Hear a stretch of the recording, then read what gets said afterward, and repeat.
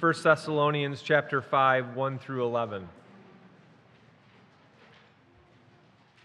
Now concerning the times and the seasons, brothers, you have no need to have anything written to you, for you yourselves are fully aware that the day of the Lord will come like a thief in the night.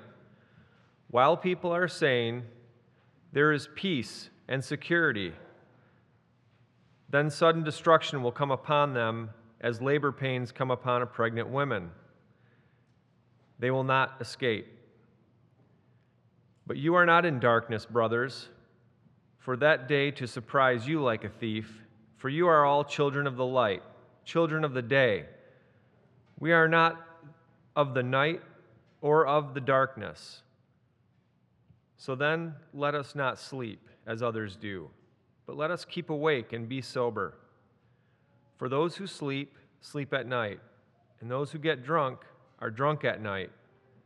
But since we belong to the day, let us be sober, having put on the breastplate of faith and love, and for a helmet, the hope of salvation. For God has not destined us for wrath, but to obtain salvation through our Lord Jesus Christ, who died for us, so that whether we are awake or asleep, we might live with him. Therefore, encourage one another and build one another up, just as you are doing. The word of the Lord. Father, help us to have clear minds and clear hearts, to not just hear the word, but to be doers of the word, that this word brought to us by you, your word, might change us. Thank you, Father, for this time that we have. In Jesus' name we pray. Amen.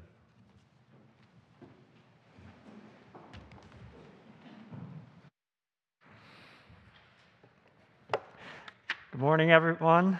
And as Pastor Andrew said, my name is Kuni Hoda, and I serve as a missionary in Japan with Mission to the World in Nagoya, and have been with you here at Christ Church since August of this year. Glad to serve and worship amongst you during this strange time, and glad to be here. And so as we look back on 2020 here on this last Sunday of the year, it is a pleasure to open up the Word of God together. As you look back on your last year, did any of you pick up any new hobbies or perhaps ramp up some old hobbies of yours with all the extra time that we have had at home? Drawing, reading, playing an instrument, computer programming. I loved all the beautiful artwork and the writing that we have compiled in the Creative During COVID book. One entertainment reporter, writing in September of this year, reflecting on kind of these pandemic times, he said that the pandemic has turned everybody into gamers. Now, some of you in here may say, well, no, that's not me. I'm not a gamer. And that's probably true. Maybe this is a bit of an exaggeration. But the global market for gaming, the evidence is clear that there has been a massive increase in video games. In the U.S., as of September, $29.4 billion of video games were sold, which is a 23% increase from the previous year.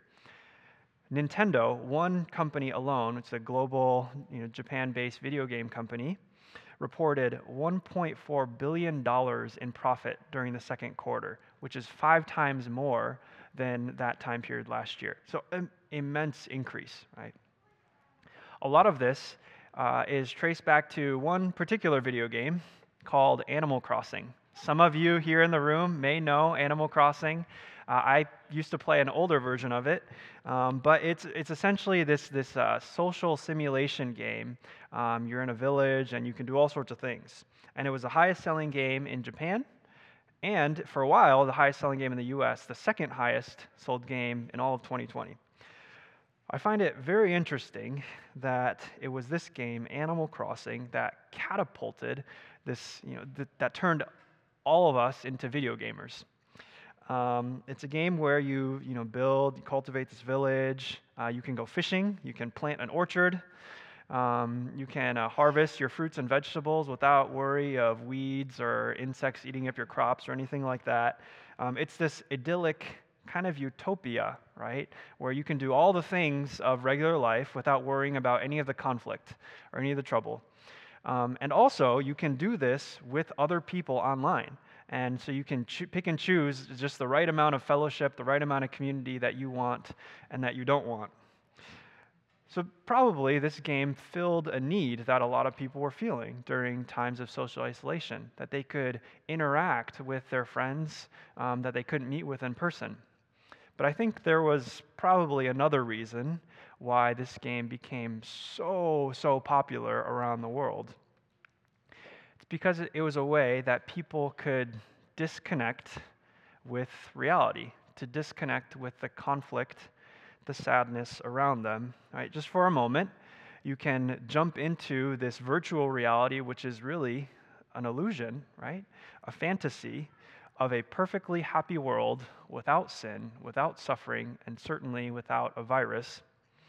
It became, perhaps for some people, sort of a coping mechanism that would convince them for a moment that there was peace on earth, in fact, that all was right in the world. It's just me, just my fresh produce, my fishing rod, my house with the perfect aesthetic, right? No conflict. Does any of this ring true for you guys? I'm not saying that Animal Crossing or video gaming is bad, and none of us should ever do this, right? I play video games. However, consider for a moment how you interact with your video games. Do you treat them like a coping mechanism to distract you from reality? Of course, we do this in many ways. It's not just video games.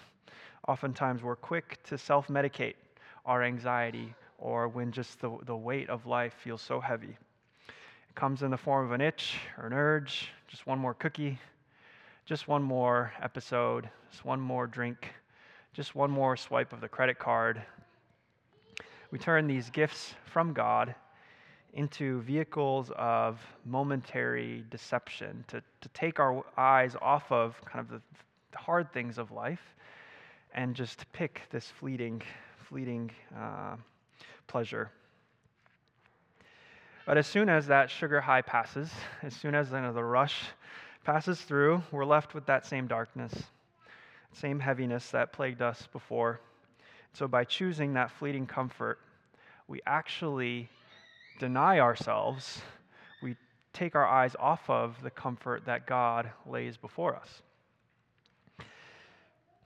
Taking 1 week today, one day, to look at a passage from Paul's first letter to the church in Thessalonica. Ancient Thessalonica was the capital of Macedonia and actually still is today.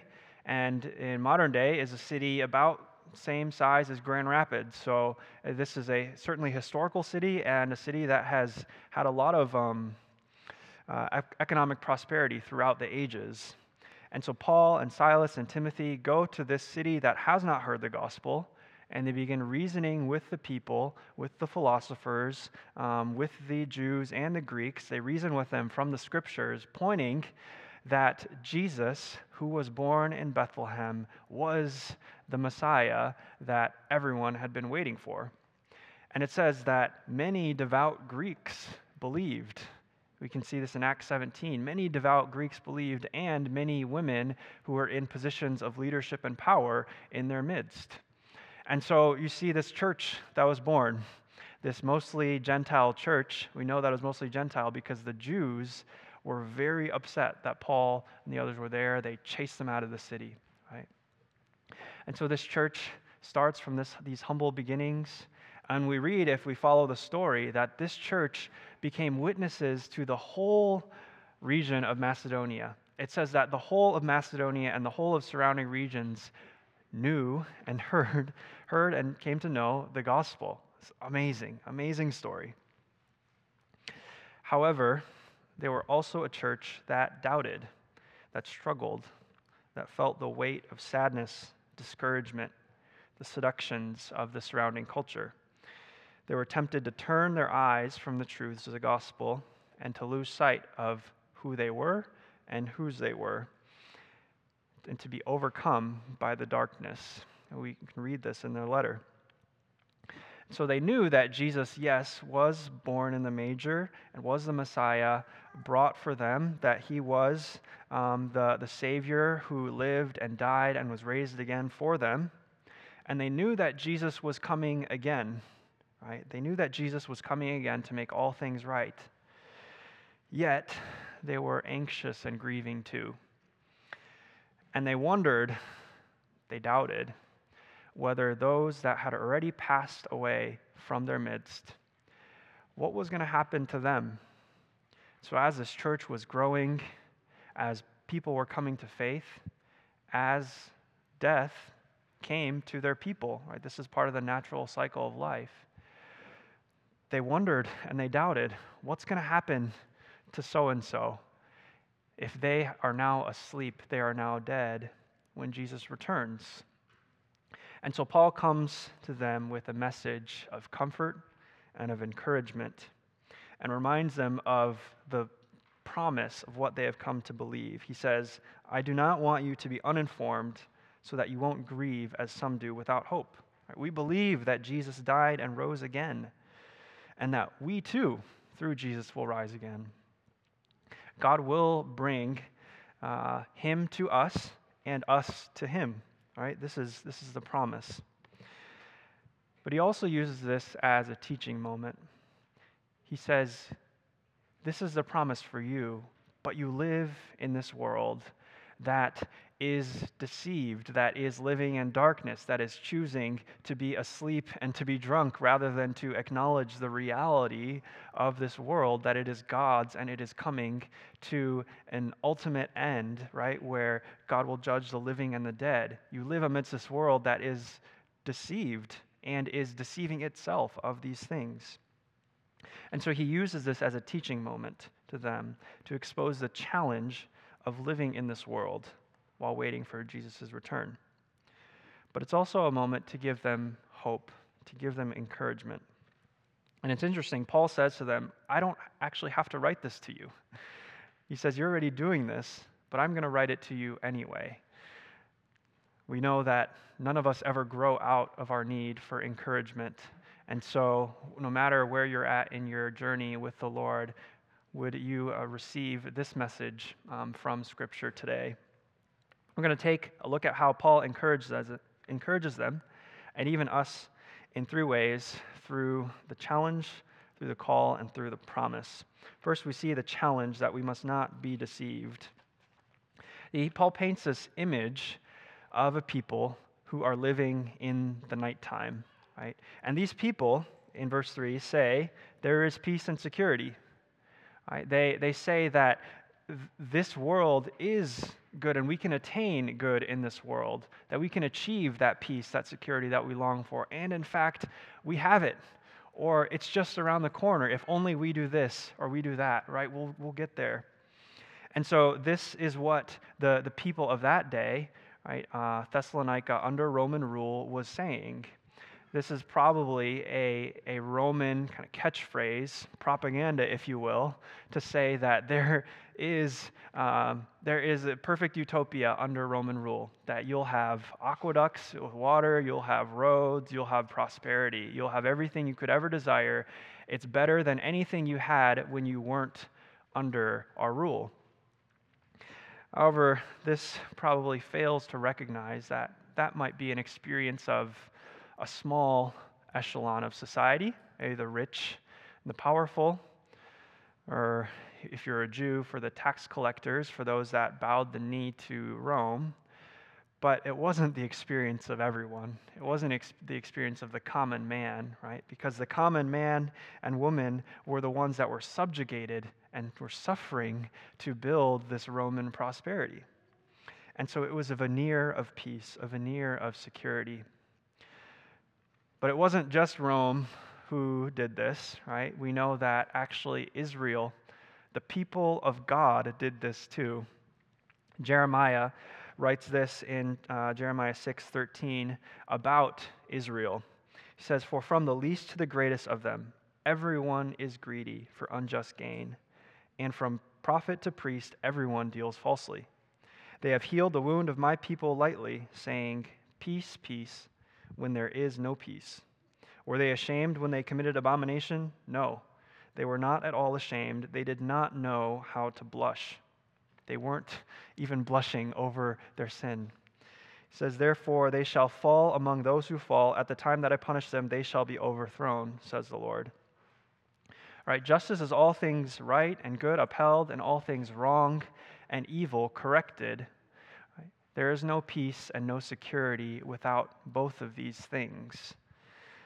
And so they became content. Rome, Israel, they became content with a veneer of peace when things were actually rotting just beneath the surface. Now, just until I came to Grand Rapids, I was living and serving in Japan, the ministry called Christ Bible Institute that seeks to equip Japanese people for the Christian ministry, particularly through the seminary and also through all sorts of lay training.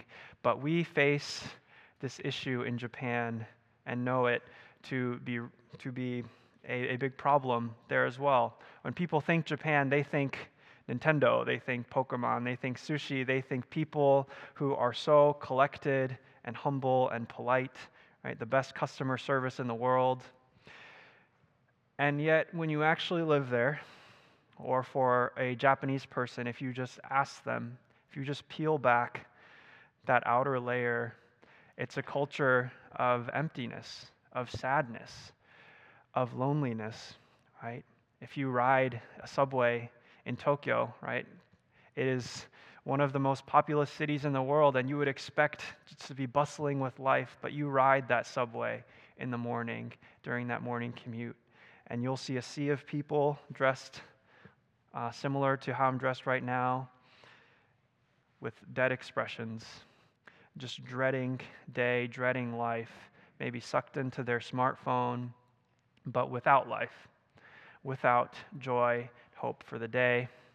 And so this peace, right, that they call, it's a veneer. It's not just Japan, though. It's not just the nations out there who don't know Jesus, but it's also us, if we're honest with ourselves. I want to share two quotes, one modern and one old, but one woman writing in the New York Times, her name's Tish Harrison Warren, who's an Anglican priest in Pittsburgh.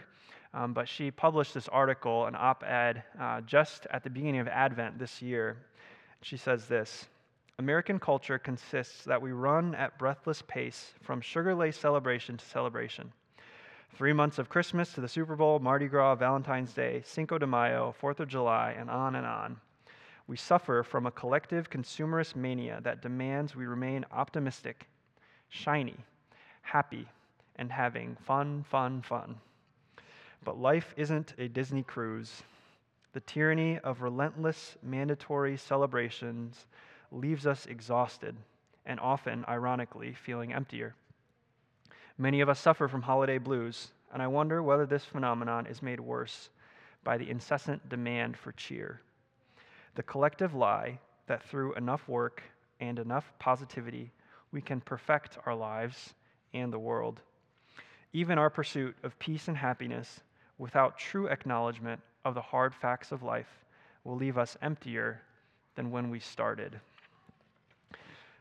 Isn't that true? Another from John Calvin. This is from Calvin's Institutes in his section on the Christian life, which was actually just published as a separate little booklet just this year, and definitely recommend it.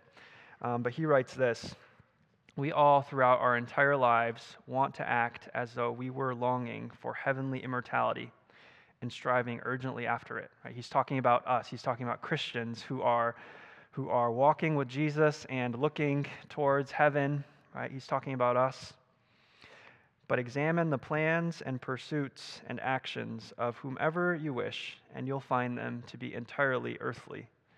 Thus we see our stupidity. It's a harsh word. Our minds, having been dulled by the blinding glare of empty wealth, power, and honor, can see no farther than these things.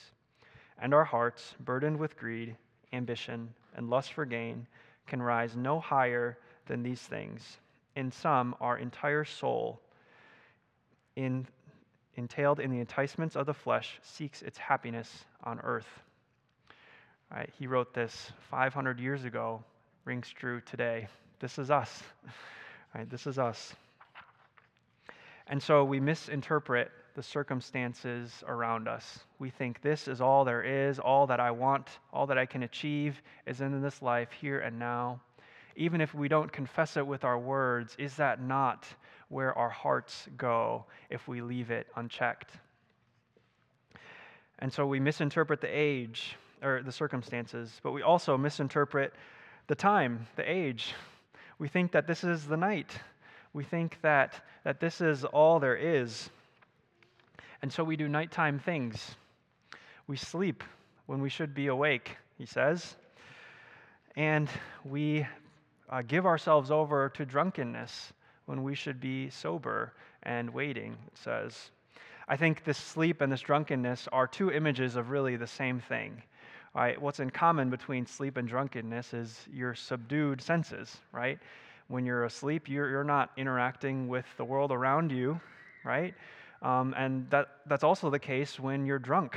You're not able to interact with the things coming at you in the way that you're able to when you are wide awake. And so we are actively, by choosing drunkenness, and passively, by being asleep, we're actively and passively deceived about our circumstances, about the world. I want to list off a few different ways that we might do this. Passively, by sleeping, we become lulled to sleep by the various stories and philosophies of our world, right? By materialism, secularism, by hedonism, just a uncontrollable pursuit of pleasure, right? By corporate greed, by false religion, maybe by nationalism that actually hinders our global vision for the gospel, right? All of these different things, even if we don't confess them ourselves, it is the soup, the cultural soup that we live in, right? By ignorance, right? Some people just don't know the gospel. They don't know the truth. And so they're lulled to sleep by their ignorance. That's why we go into our neighborhoods, into our cities, and to the nations to bring the gospel of Christ. We're lulled to sleep by our busyness, by the tyranny of the urgent, to go to the next thing. And we don't stop to think about where we are in God's story. We're lulled by grief.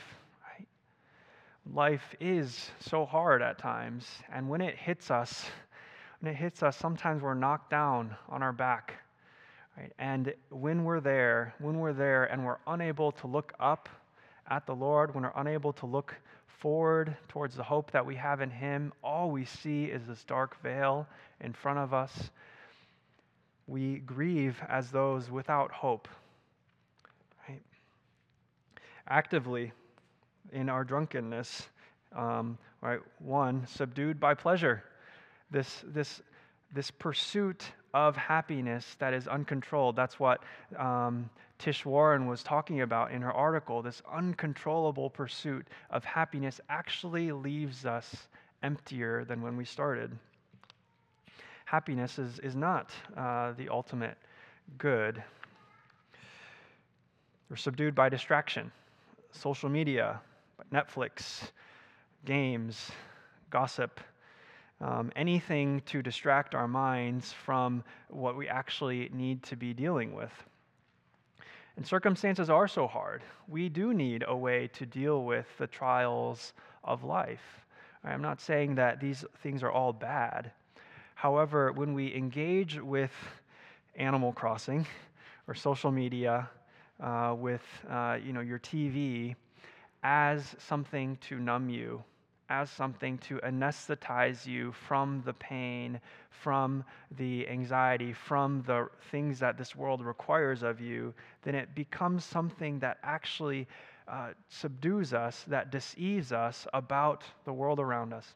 We're unable to walk in the way that God has called us to. We're unable to fulfill the callings that He has called us to. We're subdued by success, just consumed by a drive for achievement in this life, being so short-sighted to the achievements of this world. Oftentimes, all these darknesses, right, pursuit of happiness, success, these things are very flashy, they're very appealing. There's a reason why we're drawn to them, right? But in the end, it deceives us. It's interesting that people actually drink alcohol to feel more alive, right? This is a choice that we think will bring us life, bring us happiness. And certainly, there's a place for that. Psalm, I believe 104 says, "Wine gladdens the heart of man." There's certainly a place for that in the Scriptures. However, we see that when we give ourselves over to it, as Paul is talking about in this passage, when you drink, you get drunk, then it actually is what deceives us. It's what deadens us. We misinterpret our age, where we're at. And this indictment is not only for Rome, not only for Israel, not only for the nations who don't know God, but it's also something that we battle. And so here's our challenge. And Paul gives us a call that we must soberly wait. He says, let us keep awake and be sober, have a heightened awareness of where we are in God's story, of what is to come, right? That this isn't all there is, that actually we're living for a heavenly kingdom, right? He says, live with a heightened awareness that Jesus is coming back. Live as if it were the day, not the night. Tim Keller, talking about this challenge with what we know to be true and what we experience, and then doubts coming in, he says this. He says, doubt comes when what your mind knows becomes unreal in your heart because of your experience. He says, doubt comes when your mind knows becomes unreal in your heart because of your experience. In other words, it's not enough simply to know that the modern world is finite and that all our possessions and accolades, right, these are fleeting things. It's not enough just to know that. Because when the rubber hits the road, and we're not living that knowledge, we're not owning it, it's not changing the very core of who we are, doubt comes in. Doubt comes in through experience. I want to address a couple different populations in our church, and I'm not going to hit everyone, so if you're not named, please, I'm not ignoring you. You can think about how this engages with you. But first, I want to talk to the kids in the room. Kids, we just had Christmas, right? And probably a lot of you got presents that you were hoping for a long time, that you had written on your list. You told your mom and dad, your brothers and sisters, your friends that I want this for Christmas. And so on Christmas Day, you wake up at the crack of dawn, so excited, so happy to rip open your presents, and you start opening it up.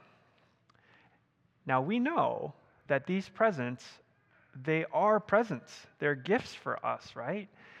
Given to you because your mom and dad, your brothers and sisters, your grandparents, your neighbors, whoever, because they love you. They want you to be happy. They want you to enjoy what you got. And so it's a gift, right? But what happens once we start playing? What happens when your brother and sister or your neighbor wants to play with your toy that you just got? What do we say? Maybe not you, but sometimes I used to say, give it back, or that's mine. It's my present. All of a sudden, what was once a gift given out of your parents' generosity to you, it wasn't even yours. Right? What was once a gift that you got because you are loved, cherished, right? All of a sudden, that becomes a possession that you grab hold of and are unwilling to share with generosity. Right? As you know something to be true, but actually when in the heat of the moment, in our experience, when that truth is not rooted in the way that we live, our awareness, the way that we are, we all of a sudden fall away from it. Right? What about students, young professionals You may know as you're moving into your vocation or whatever your calling may be, that this is given to you to steward for God's glory. You may be going into that with that vision, and so you have all these plans for how you're going to do that in whatever job or calling in life. However, when the rubber meets the road, you get your first paycheck, all of a sudden, this is more money than I've ever had, and I'm going to buy all of the things. All of a sudden, we become greedy. We struggle to be generous, right? When actually life hits us in our experience, before we know it, we fall away from the things that we know. We have to live it. And so Paul calls us to live with this heightened awareness, not just to know that Jesus is returning, but to live as if awake, to live sober. Right?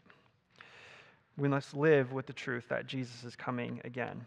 This doesn't mean that we necessarily throw away all our possessions or that we can't have any fun, that we throw away all the pleasures of this life. No.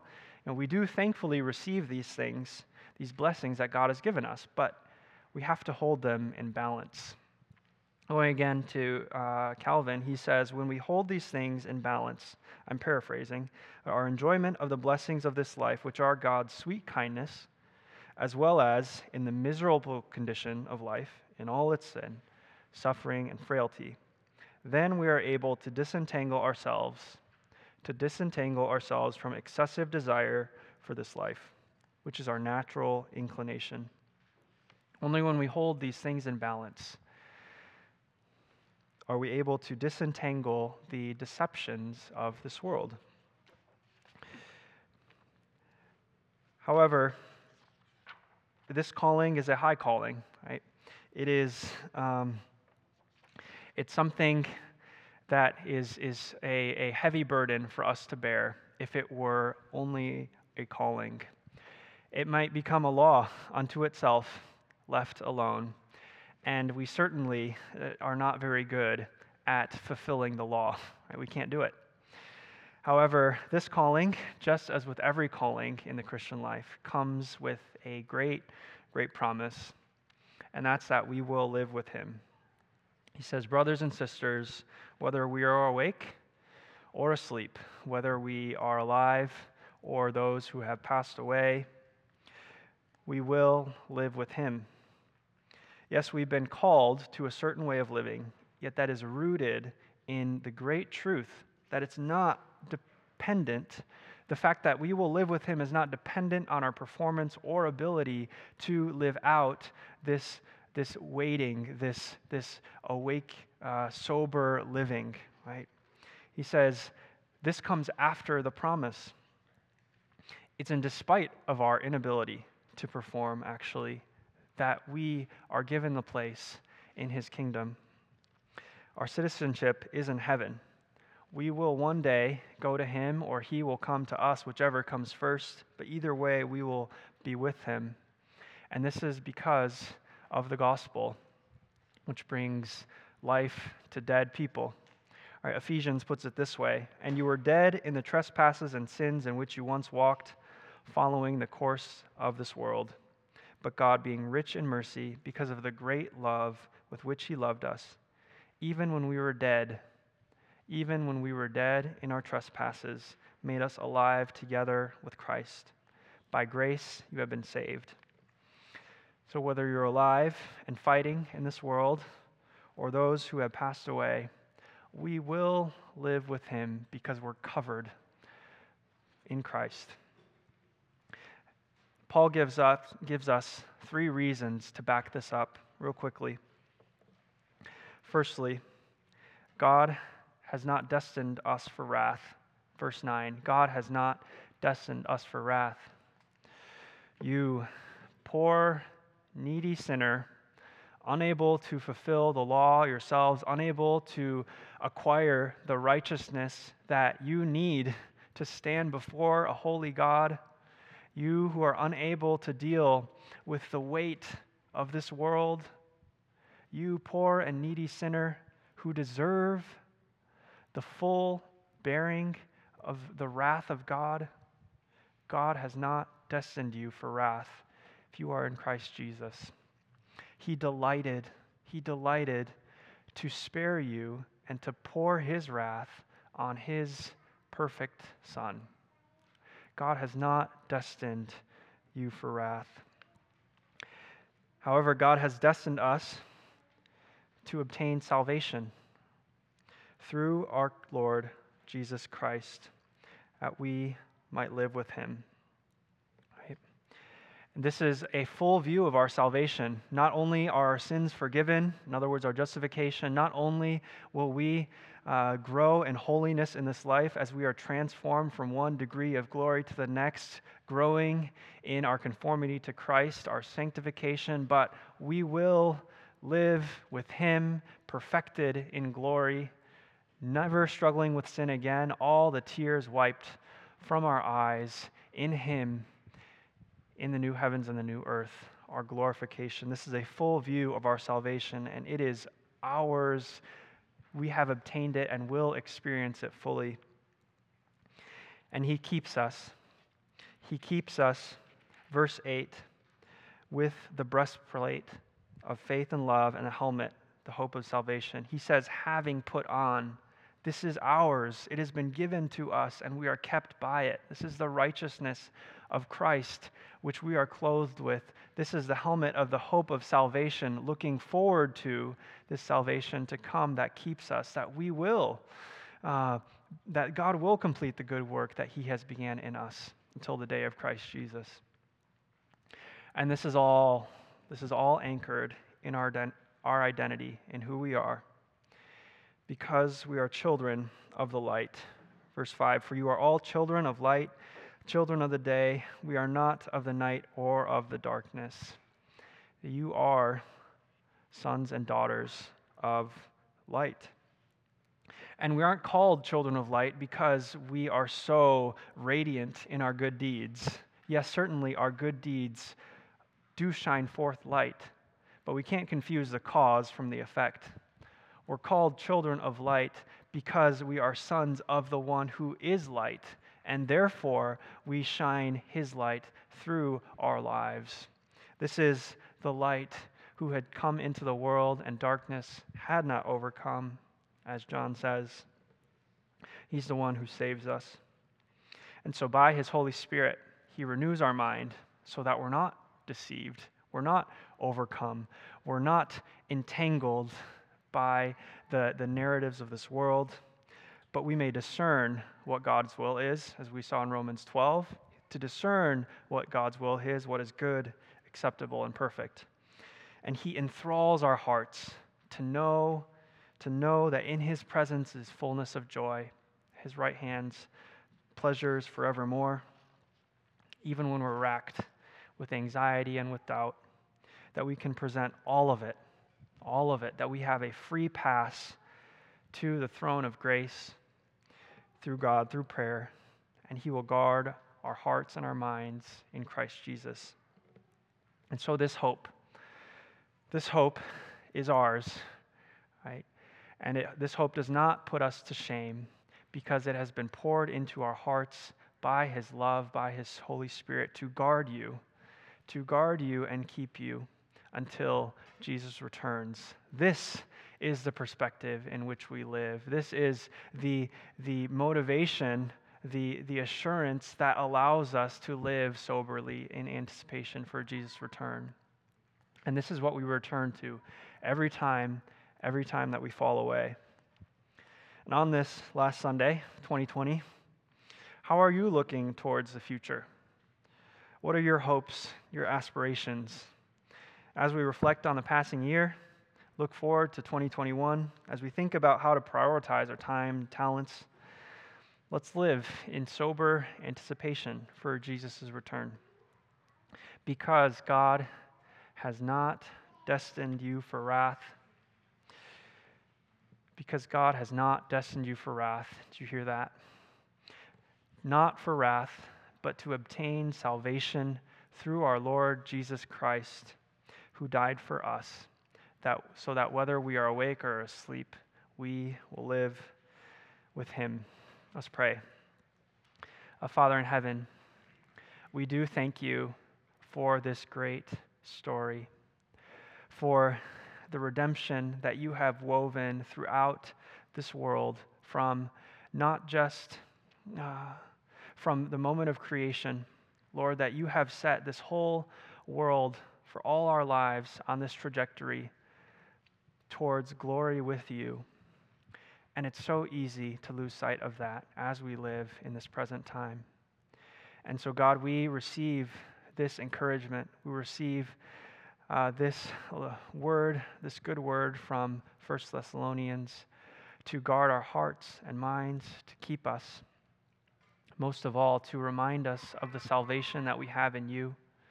Draw us near to you, O Lord, as we prepare for this new year coming, as we prepare for Epiphany Sunday.